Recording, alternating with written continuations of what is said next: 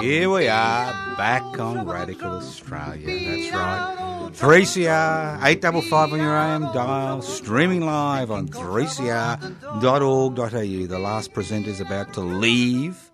Rude person she is. She's leaving. She's left. She's slamming the door. All right. Look, the program is podcast, so if nature calls, the bikie next door knocks on your door for a cup of sugar for his meth lab, relax, it's podcast. You can catch up with the podcast. Now, Dale's sick, so our best wishes for Dale. And in her shoes steps Erwin. How are you, Erwin?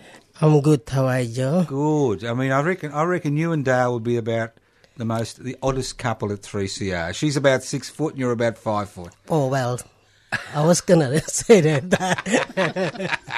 Thanks, Joe.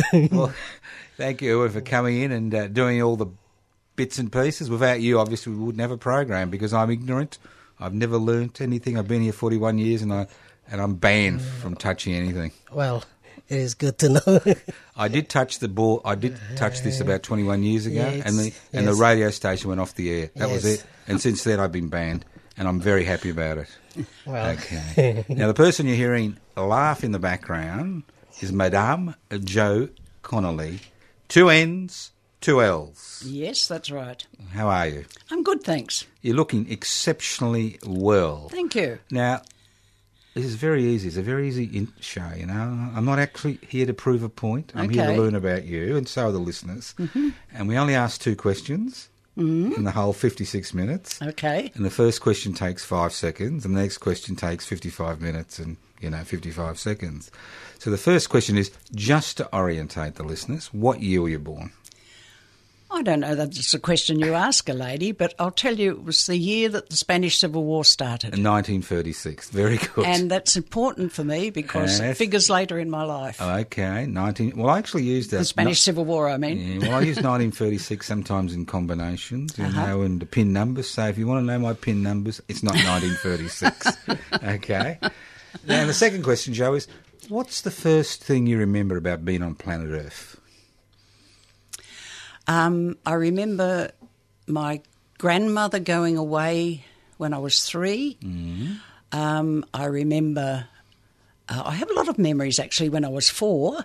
I remember my brother being born when I was 4 and going to see him in the hospital. And I remember my mother was a part of a club called the Modern Women's Club in Perth, which was a very unusual place. And I remember going there during wartime because the building was sandbagged and the lift didn't work.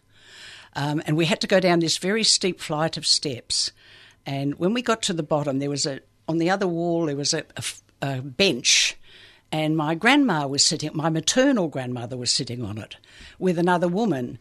And I thought it was very strange because that woman, her painting of her was above her head. Mm-hmm. I didn't know who she was at the time, but I later found out she was Catherine Susanna Pritchard, the famous West Australian writer. I grew up in Western Australia. So you're born in Perth? And yes, I was born in Perth, yeah. Now, you said tell us about your mum. Where did she come from? My mum came from England. She came in 1926 as a 12-year-old. Her parents were members of the Independent Socialist Party, and Independent Labour Party, I think they called it in England. They came from Manchester, or near Manchester, Warrington.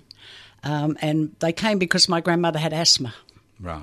But my grandmother had been involved in the suffragette movement in England, and as soon as she came to Australia, she had the politics, and she joined the Labor Party with Kim Beazley Senior, actually. Kim Beazley Senior. Fremantle branch. Right. And when Hitler started making noises in Germany, she joined an organisation called the Movement Against War and Fascism. Yes. I think it was 1933. Would have been, yeah. And then when the Spanish Civil War started, she became the Secretary of the Medical Aid for Spain, an organisation called Spanish Relief. You realise that today she'd be jailed for 25 years? Probably. No, under the current legislation. Yeah.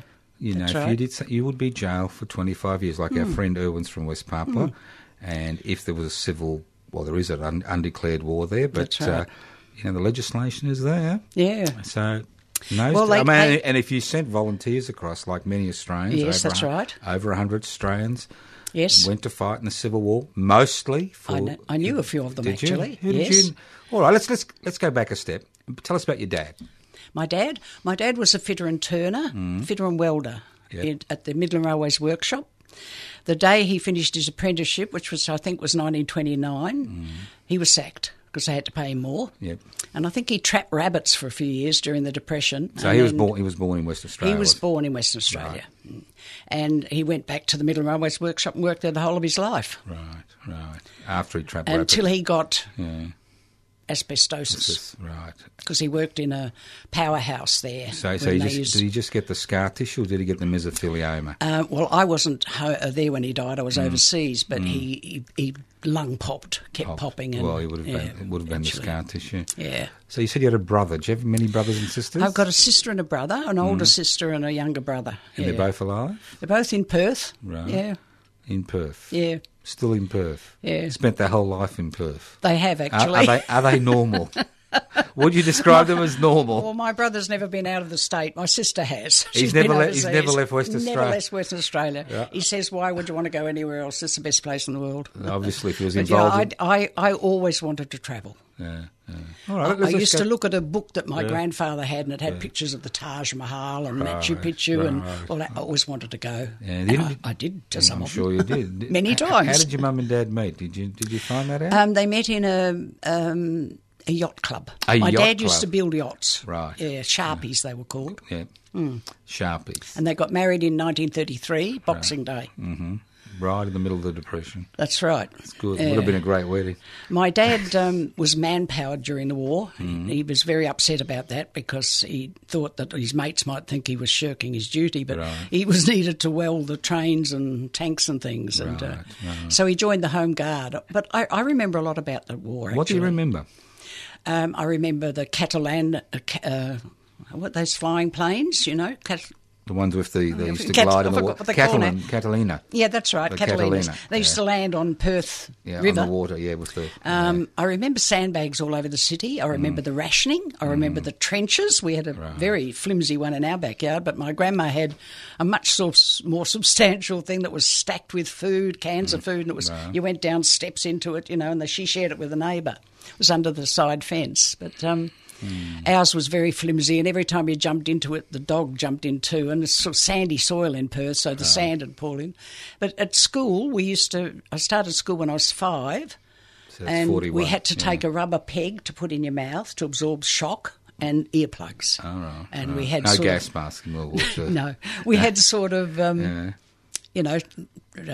practice. Did you have to crawl under the desk because of the nuclear bombs later on? That came later. That came later. Oh, okay, all right. And my mother used to go to the school a lot because there was a thing they called Oslo lunches, which were sort of healthy lunches for kids, and she used to go up there and hand them out. And right, because there was a lot of poverty in West Australia in those days. There was. And my mother joined the Communist Party very early in the at the time of the war, but I think she joined it actually a bit earlier than that. She was also in the Spanish Relief Committee with my grandmother. And my grandmother had a devastating accident, actually, when she was getting off a bus and something happened and she fell and got a fractured skull and she lost her power of speech. Right. So she had to give up the position for a while. But by 1938, she was okay again and back on deck, and she was actually a guest speaker the first time International Women's Day was ever celebrated in Perth in 1938. In 1938, so obviously her contribution was honoured. Yeah. But by that time she was in this Modern Women's Club. I started to tell you that tell us about it. Yeah, well it's a Communist Party front, isn't it? No. Those two organisations were proscribed by the local Labor Party. They said you can't belong to that and the Labor Party. So my grandmother and Catherine, Susanna Pritchard and Irene Greenwood, who was another woman who did a lot of radio in Perth actually for many, many years. And I think 9 other women said, well, up yours. We're going to form our own little get-together. So every Friday they'd have a luncheon in this basement of a building in the middle of Perth, and they'd have guest speakers. All sorts of speakers. And I used to, when I was a teenager and working in the city, I used to often go there and listen to people speaking. They also did a lot of work with Indigenous people in Perth, and so I was very fortunate that, when I was a kid, I did meet some Indigenous people because they weren't allowed into the city and it was hard to meet them. But I think the Communist Party had a part in helping organise things like the Coolbaroo Club and Yeah, they had a huge part. They had a huge part in that. Huge part. And my mother was involved in that from, I think, 1930, not long after I was born, actually. So when did you meet these men and women who volunteered to fight in the Spanish Civil War? Much later, actually, when...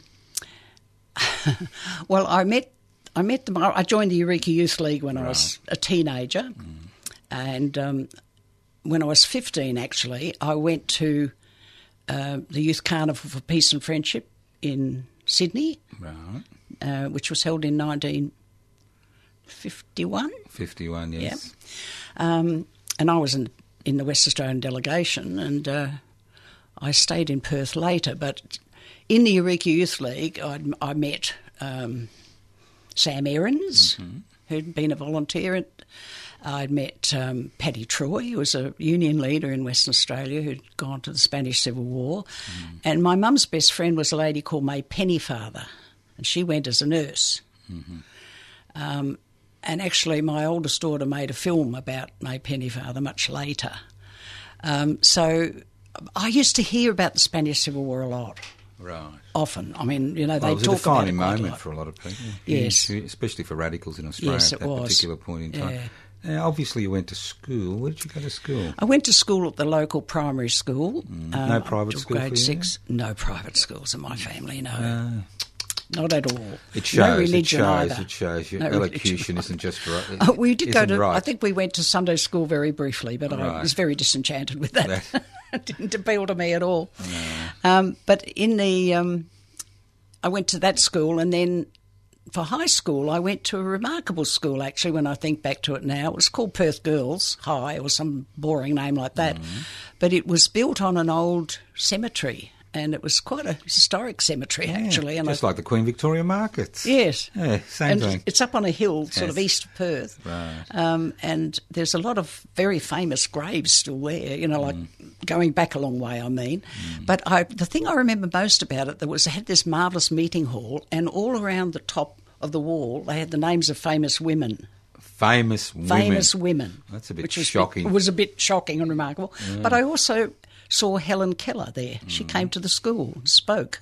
Right. Do you remember any of the famous women whose names are on the wall? Well, there were some members of Parliament. There was Caroline Chisholm, I remember, was there, and a couple of West Australian members of Parliament. They're the only ones I can really remember, but I know they were all around the wall. But I went there till year 9. Right.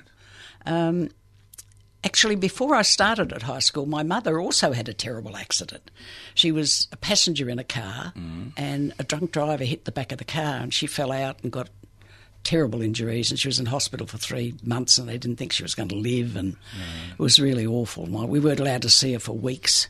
But she recovered, and but she always had she damaged an ankle very badly. And in her later years, it worried her sometimes, but thanks to ASIO, I have some marvellous moving footage of my mother, age 40. Oh, that's lovely. Because we were never... It's very kind of them to actually allow... They didn't redact that part. Your mother's walking with a limp wasn't redacted. No. How much of your mother's and father's record was redacted?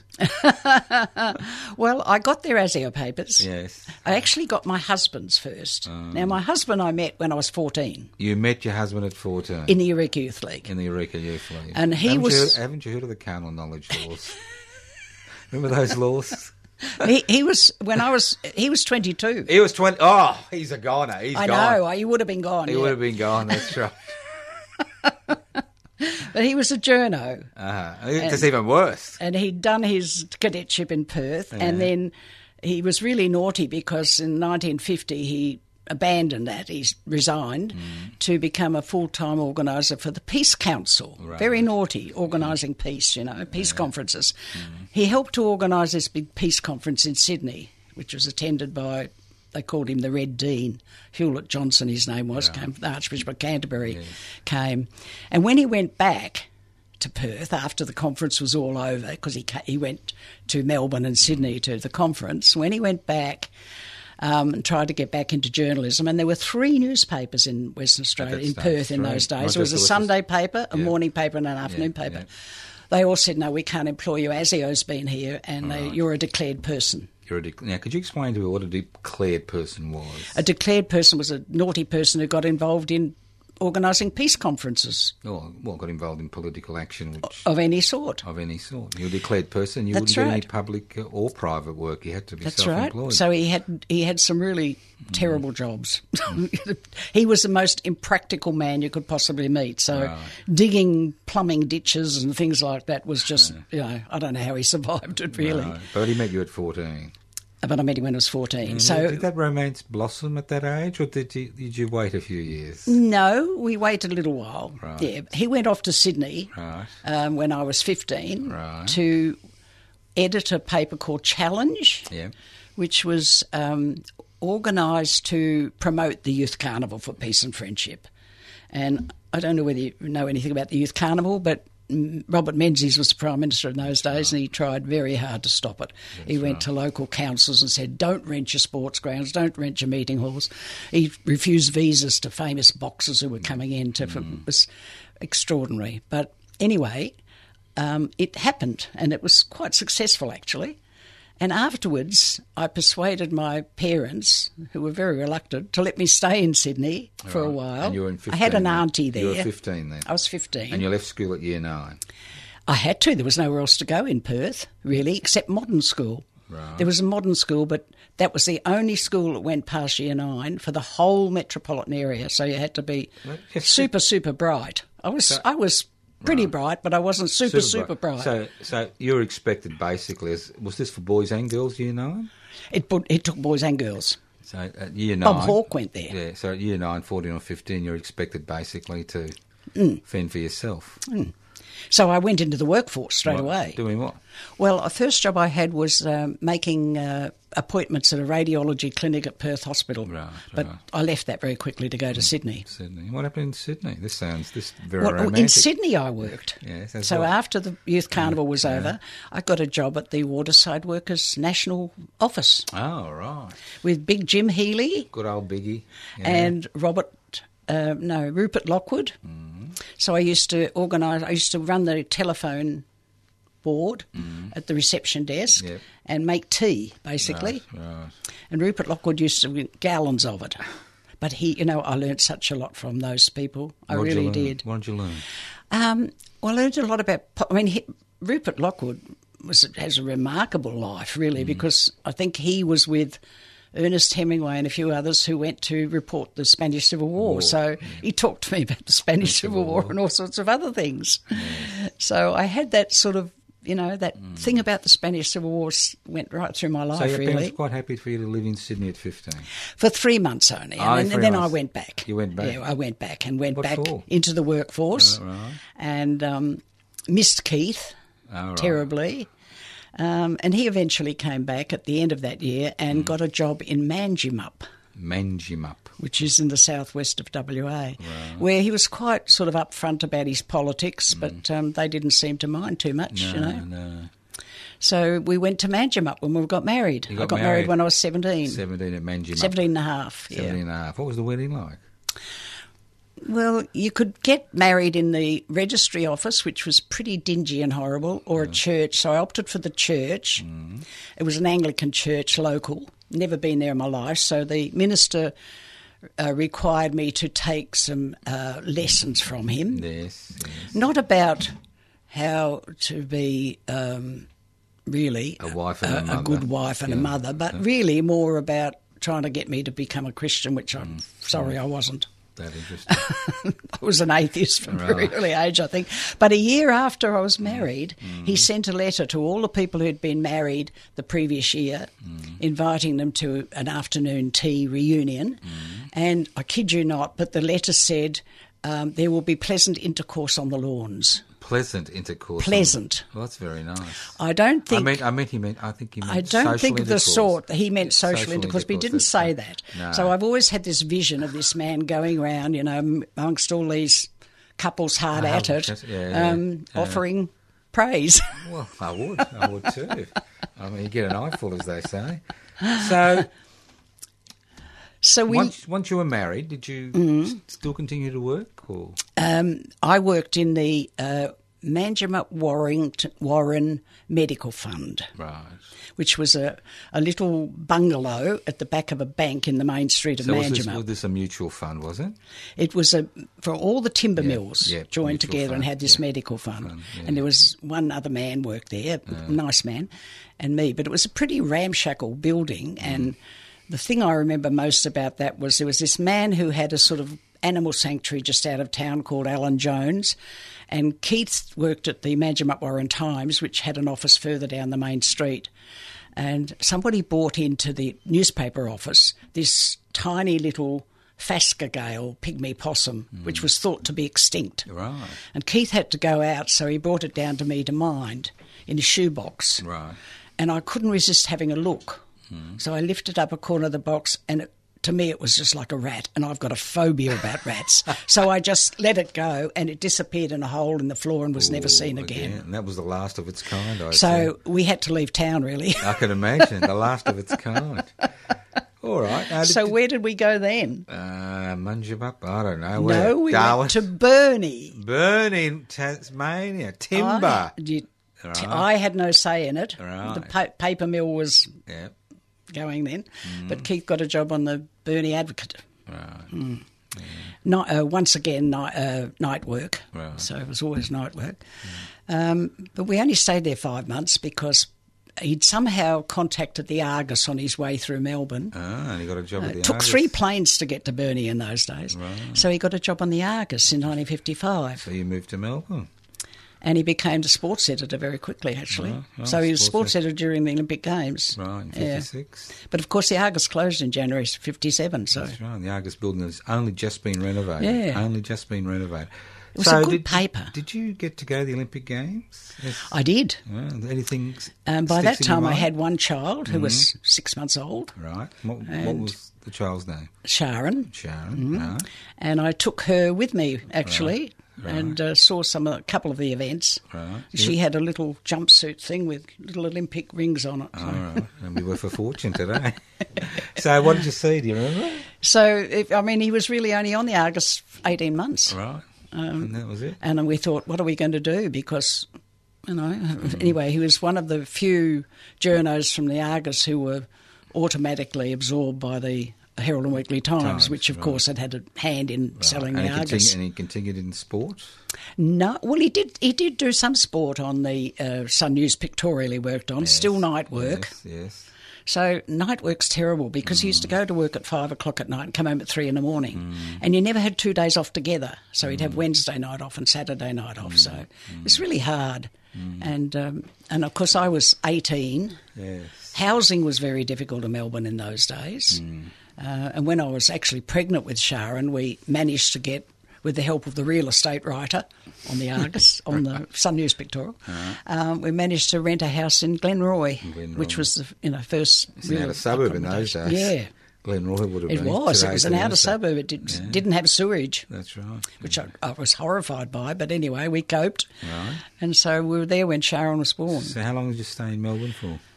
We stayed in Glenroy for a couple of years, and we went to Essendon, rented a house in Essendon. Yeah. We were there when Sputnik happened, I remember. I associate Sputnik with that house. It was Marco Polo Street. How could you forget it?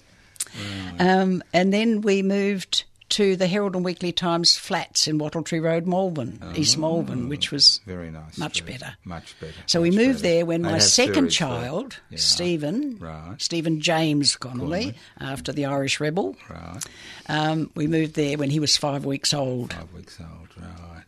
Yeah. So how long did you stay in Melbourne for? The rest of your life? Or yes. You've stayed in Melbourne the rest of your life? No, we had a brief 9-month return to Perth. Right. But we were there in those flats from 1959 to 1964. Right. During that period, a strange thing happened to me.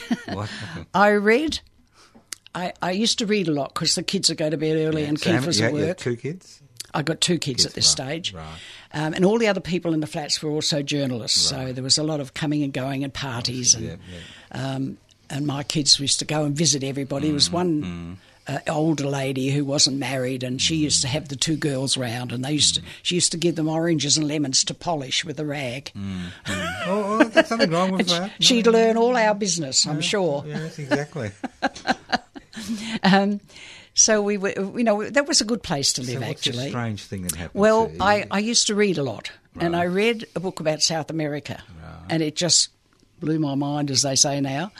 And I read everything I could find from the local libraries, which wasn't a lot. And I just thought, I've got to go there, not really ever thinking I would. Right. So I started to learn Spanish. Right.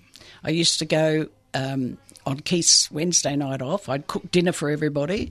I'd catch the tram, go to the city, go to my class of 2 hours, which was taught by a North American, wasn't even a native speaker, and then I'd go home again. So you were taught Spanish by a gringo? Yes, and no grammar, just conversational Spanish. But I did that for a couple of years, and then in the 3rd year I had another child, Linda Kathleen, and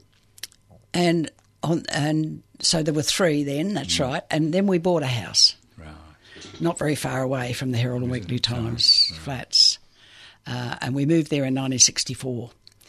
But for those few years of the 60s, the early years of the 60s, Keith began to get strange health problems. All sorts of strange problems, which doctors didn't seem to be able to work out what it was. And one night he actually collapsed in the street eventually. But I'm jumping forward a bit there. That's okay. Did he have MS or something? Did he have multiple sclerosis? Or? No, he actually had a brain tumour. A brain tumour, right.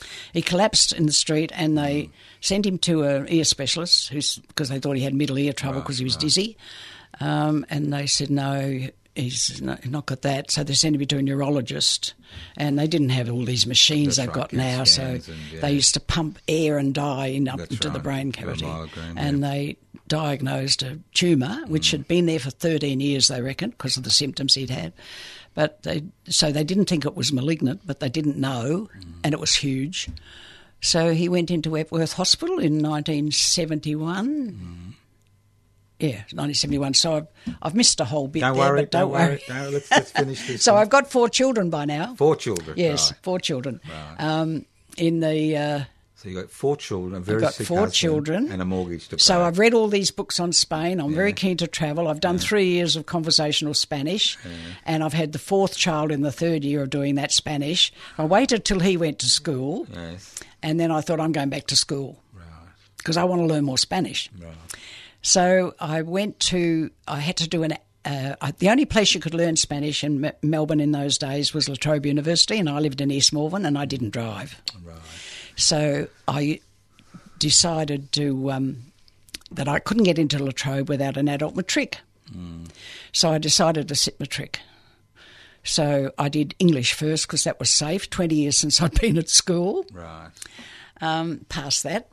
And so the next year I should have done 2 because they had this requirement that you had to do 2 in 1 year. But it was over that Christmas between 71 and 72 that the brain tumour happened. So just before Christmas, Keith went into Epworth Hospital and they removed the tumour, and the next day he had a hemorrhage. Right. And everything went wrong. So they rushed him to Prince Henry's Hospital, and they had to operate again on the brain. And then he had a breathing tracheostomy done, and he was in intensive care. And things seemed to be going well. My mother, fortunately, came over because I never would have managed with 4 little... I mean, the youngest was barely 6 and the oldest was 15. Right. So you had 4 children. Very hard. In a 9-year Very hard. Yes. And I'm studying, Yes. So I thought, I'll do 1 subject. I can't do 2. So I did 1. I read the books for English Lit and passed that. So the next year I still had 2 to do. But Keith was in hospital for approximately 3 months. But on New Year's Day, 1972, shortly before that, I knew he was all right because there was a problem that the tumour, by the way, was attached to the brain stem and was very huge and very unusual type, which I can't remember the name of. But they removed it, and it affected his speech. He couldn't speak. Right. He couldn't swallow. Right. He lost his swallowing reflex. He couldn't walk, of course. Yeah. So on just before New Year's Day, he'd said to me, "What's the score at the MCG in the Test match? And what's happened to the Sheikh in Bangladesh?" Because there was a breakaway That's from right. Bangladesh. Yeah. So I knew his brain was okay. You know? But then on New Year's Day, I was the only person in the room actually in the intensive care unit. The nurses nicked out for a minute because he was the only patient. Yes. And I realised he'd stopped breathing. Right. And it was completely grey. Yes. And there was a sort of a fixed window into looked like a nurse's tea room or something. And I banged on the window and all hell broke loose. And he'd had a cardiac arrest. So they had to take him back and operate on the ulcer and do breathing thing again. He was on a respirator for about 10 days or something.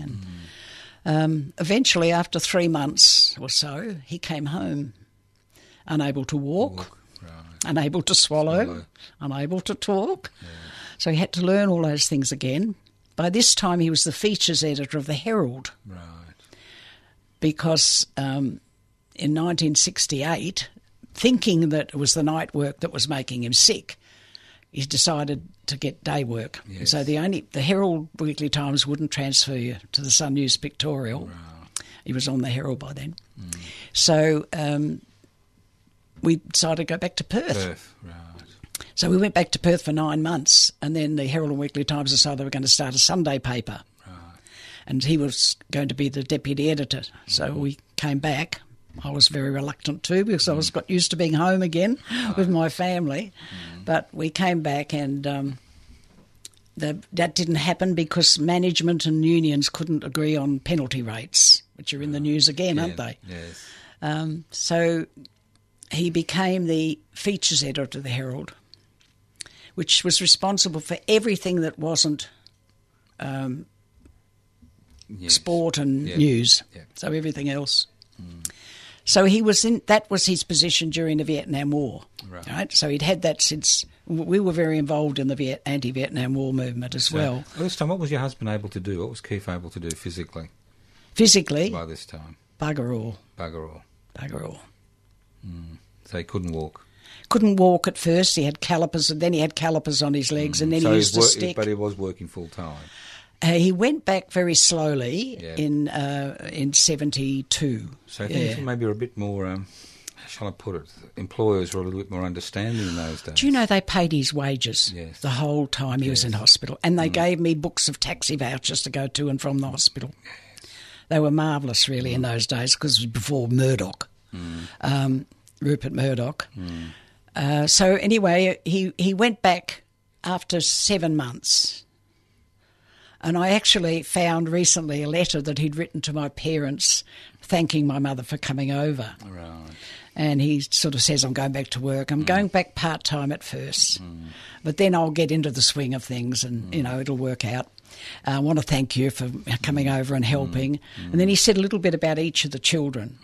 Sharon, the oldest one by this time, was at McRobertson Girls High. So Sharon's in the opera again, We said she wasn't going to be in the opera again, but she's in the opera again, blah, blah, blah. Stevie, that's the second one. Stevie occasionally looks out from beneath his long hair to let us know he's still alive. Right. Linda's cheerful as usual. It seems to be Linda's lot in life to be cheerful when everyone else is grumpy. And then there's Rowan. And then there's Rowan. ... Absolutely obsessed with football and reads the paper from front to back every morning and wants to discuss the football with everybody in the family and the cat. And the other day he came home, I'm quoting the letter here, the other day he came home leading a conga line of boys chanting not like a group from the stands of Old Trafford, but they weren't saying we are the champions, they were saying Essendon, cha-cha-cha. It looks like being a long winter. Rowan was 7 at that time. Look, it's 4:37. This is Radical Australian Community Radio 3CR, streaming live on 3cr.org.au. This program is podcast. You can access the podcast the next 6 to 8 weeks by going to 3cr.org.au. We are chatting, and the key word is chatting, with Madame Jo Connolly, 2 N's and 2 L's. Now, we're going We're going to fast forward a little bit here, Joe. Now, are all your children alive? No.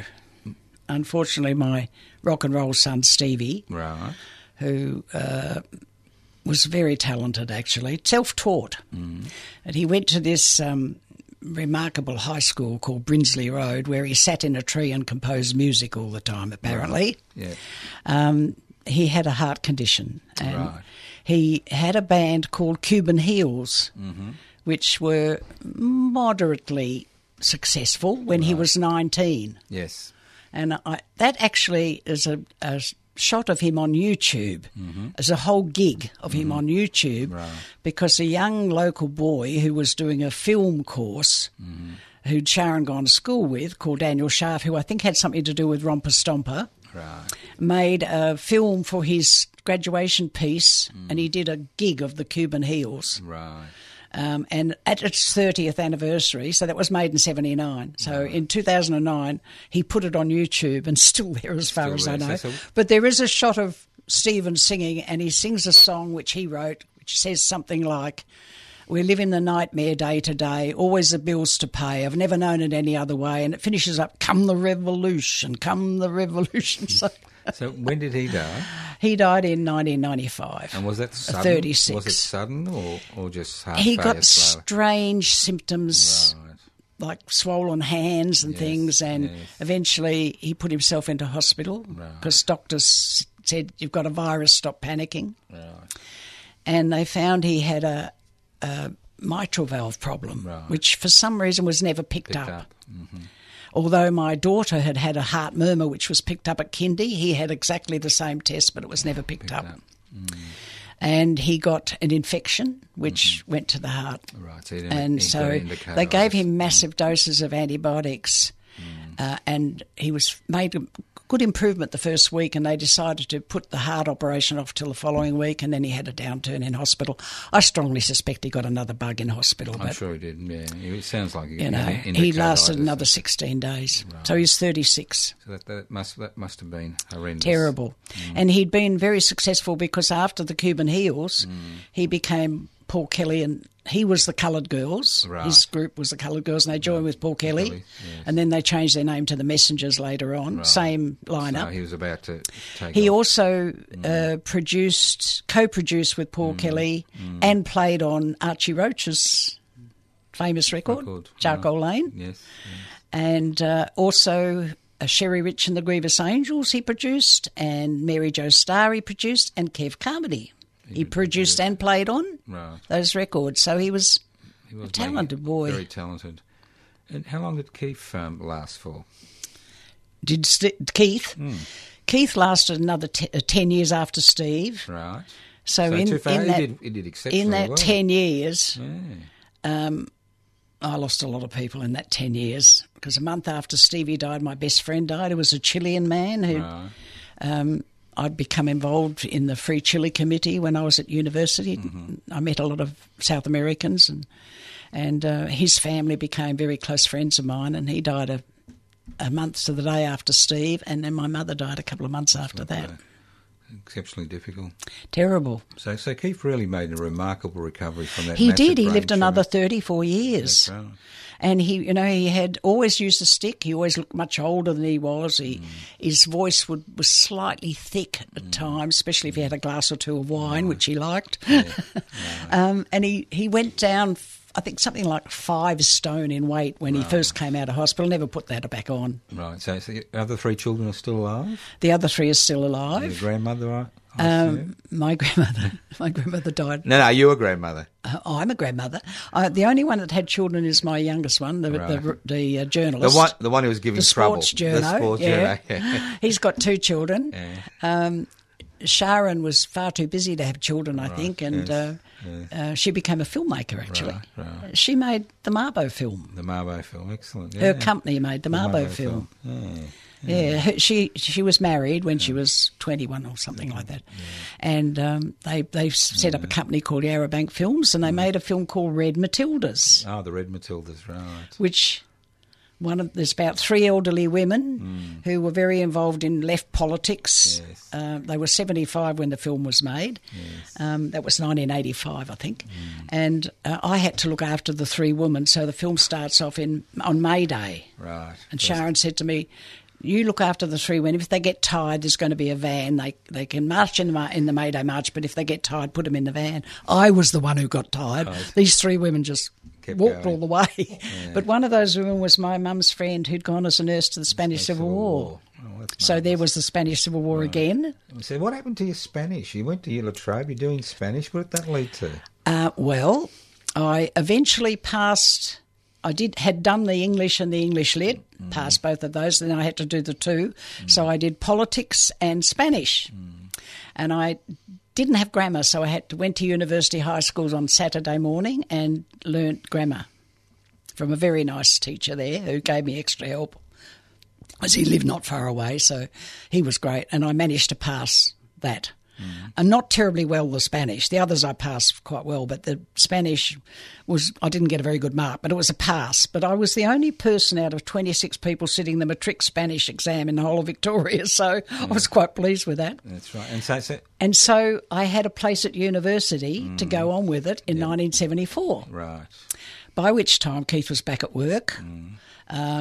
Sharon was 17 or something, and Rowan was 9. And Keith said to me, you've always wanted to go to South America. You saved my life, you looked after me. I'll mind the kids, and I'm sure your mum will come over and help if we ask her. Yep. Go. Right. And where'd you go? So I went for 7 months. Where did you go? I went with a young cousin of mine who was a beautiful young girl who'd come over from Perth to live with us for a while. We went to Italy, France, Spain. Doesn't sound like South America. And then we had a great time in Spain. And then we flew from London to South America. We went to Peru, Bolivia, Ecuador, Panama, Mexico, Guatemala. 7 months. What was that like in 1974? Unusual. Incredibly unusual. We didn't meet any Australians anywhere. People went to England or the States. They never went there. It was hard to get there for a start. Yeah, go ahead. But it was very unusual, really was. And when I came back from that trip 7 months later, to take up my place at uni in 1975, right, which I did. And I came home one day and the children had cut out of the newspaper an advertisement for Air France, which had just begun to have flights linking up with Land Chile. Right. And it had little pictures of South America, and it said, would you let your mother go to South America? That was the heading on this ad. Right. And right at the bottom of the ad was a little ad for a travel agency called Wandana Travel, which had tour number 2 going to South America. And I thought, gee, I wonder if they've got a job, Here's Keith educating 5 of us, Gough Whitlam had come in, fortunately, so I didn't have to pay fees, but even getting to uni was a bit of a hassle, so I had to learn to drive and all that sort of stuff to get to uni. But so I wrote a letter and said, I speak Spanish, at matric level, and I've been to South America. And they asked me to come in for an interview, and they said, we don't actually have anyone on our list of volunteers who's been there. Would you like to take a group of 25? Right. So I did. You started. What year was that? 75. So how long did that go on for? That went on until they changed the itinerary in 78, so they took out Colombia and put Chile in, which is pretty funny because they thought Colombia was too dangerous, so they put Chile in because Chile under Pinochet wasn't very good either. Right. Yeah. But I did that every 3 months. I went for a month, still doing full-time uni. Full-time uni, travelling by public transport for the first 2 years. Right. And looking after the children as well. Did you ever get sick on your trips to South America? I never got sick. I got tired. You got tired, but never sick. Never arrested? No, was never arrested. No. I had some very interesting experiences in South America, caught in coups and things. Yeah. Which coup did you get caught in? Which coup did you get caught in? There was one in Peru, actually, in 1975, and it was a sort of a military coup, but it was a sort of slightly left military coup, and they sealed the border for a while, and we went to the Amazon in this place called Iquitos, which is in the Peruvian Amazon, and we used to go and visit these Indians who used to shrink heads and stuff, Right, you know. yeah, It was yeah. very exotic. So what to do. But, I mean, I did those trips about 26 times or something. I went to Machu Picchu, I think. Yeah. And then I designed another tour to Mexico, Guatemala, because I wanted to go back there. So I'd sometimes put a Mexico, Guatemala one in. I went to Guatemala when it was very dangerous, actually. Shouldn't have gone, really. But we saw the burnt-out villages and, they called them in Vietnam, they had the same things, strategic hamlets. That's right, Where they'd yes. put everybody in one, ring One. it with soldiers and barbed wire and burn all their villages. Yeah. And one day I remember we were coming back from Chichicastenango to Guatemala City, and there was a very steep bank on this side and a roadway and fields on this side, and it was just somehow uneerily quiet. We hadn't passed any traffic coming towards us, and I looked up at the rear vision mirror and the driver's eyes met mine, and the guide we all looked at each other and knew there was something wrong. And we came round a bend, and somebody chopped trees from the top of the bank to make a roadblock. And they'd thrown these things called miguelitas, which are nails Right. welded together to give you flat tyres. And we didn't stop. We just kept going. We managed just to get round the foliage and kept going. But I wasn't worried about, the people. Right.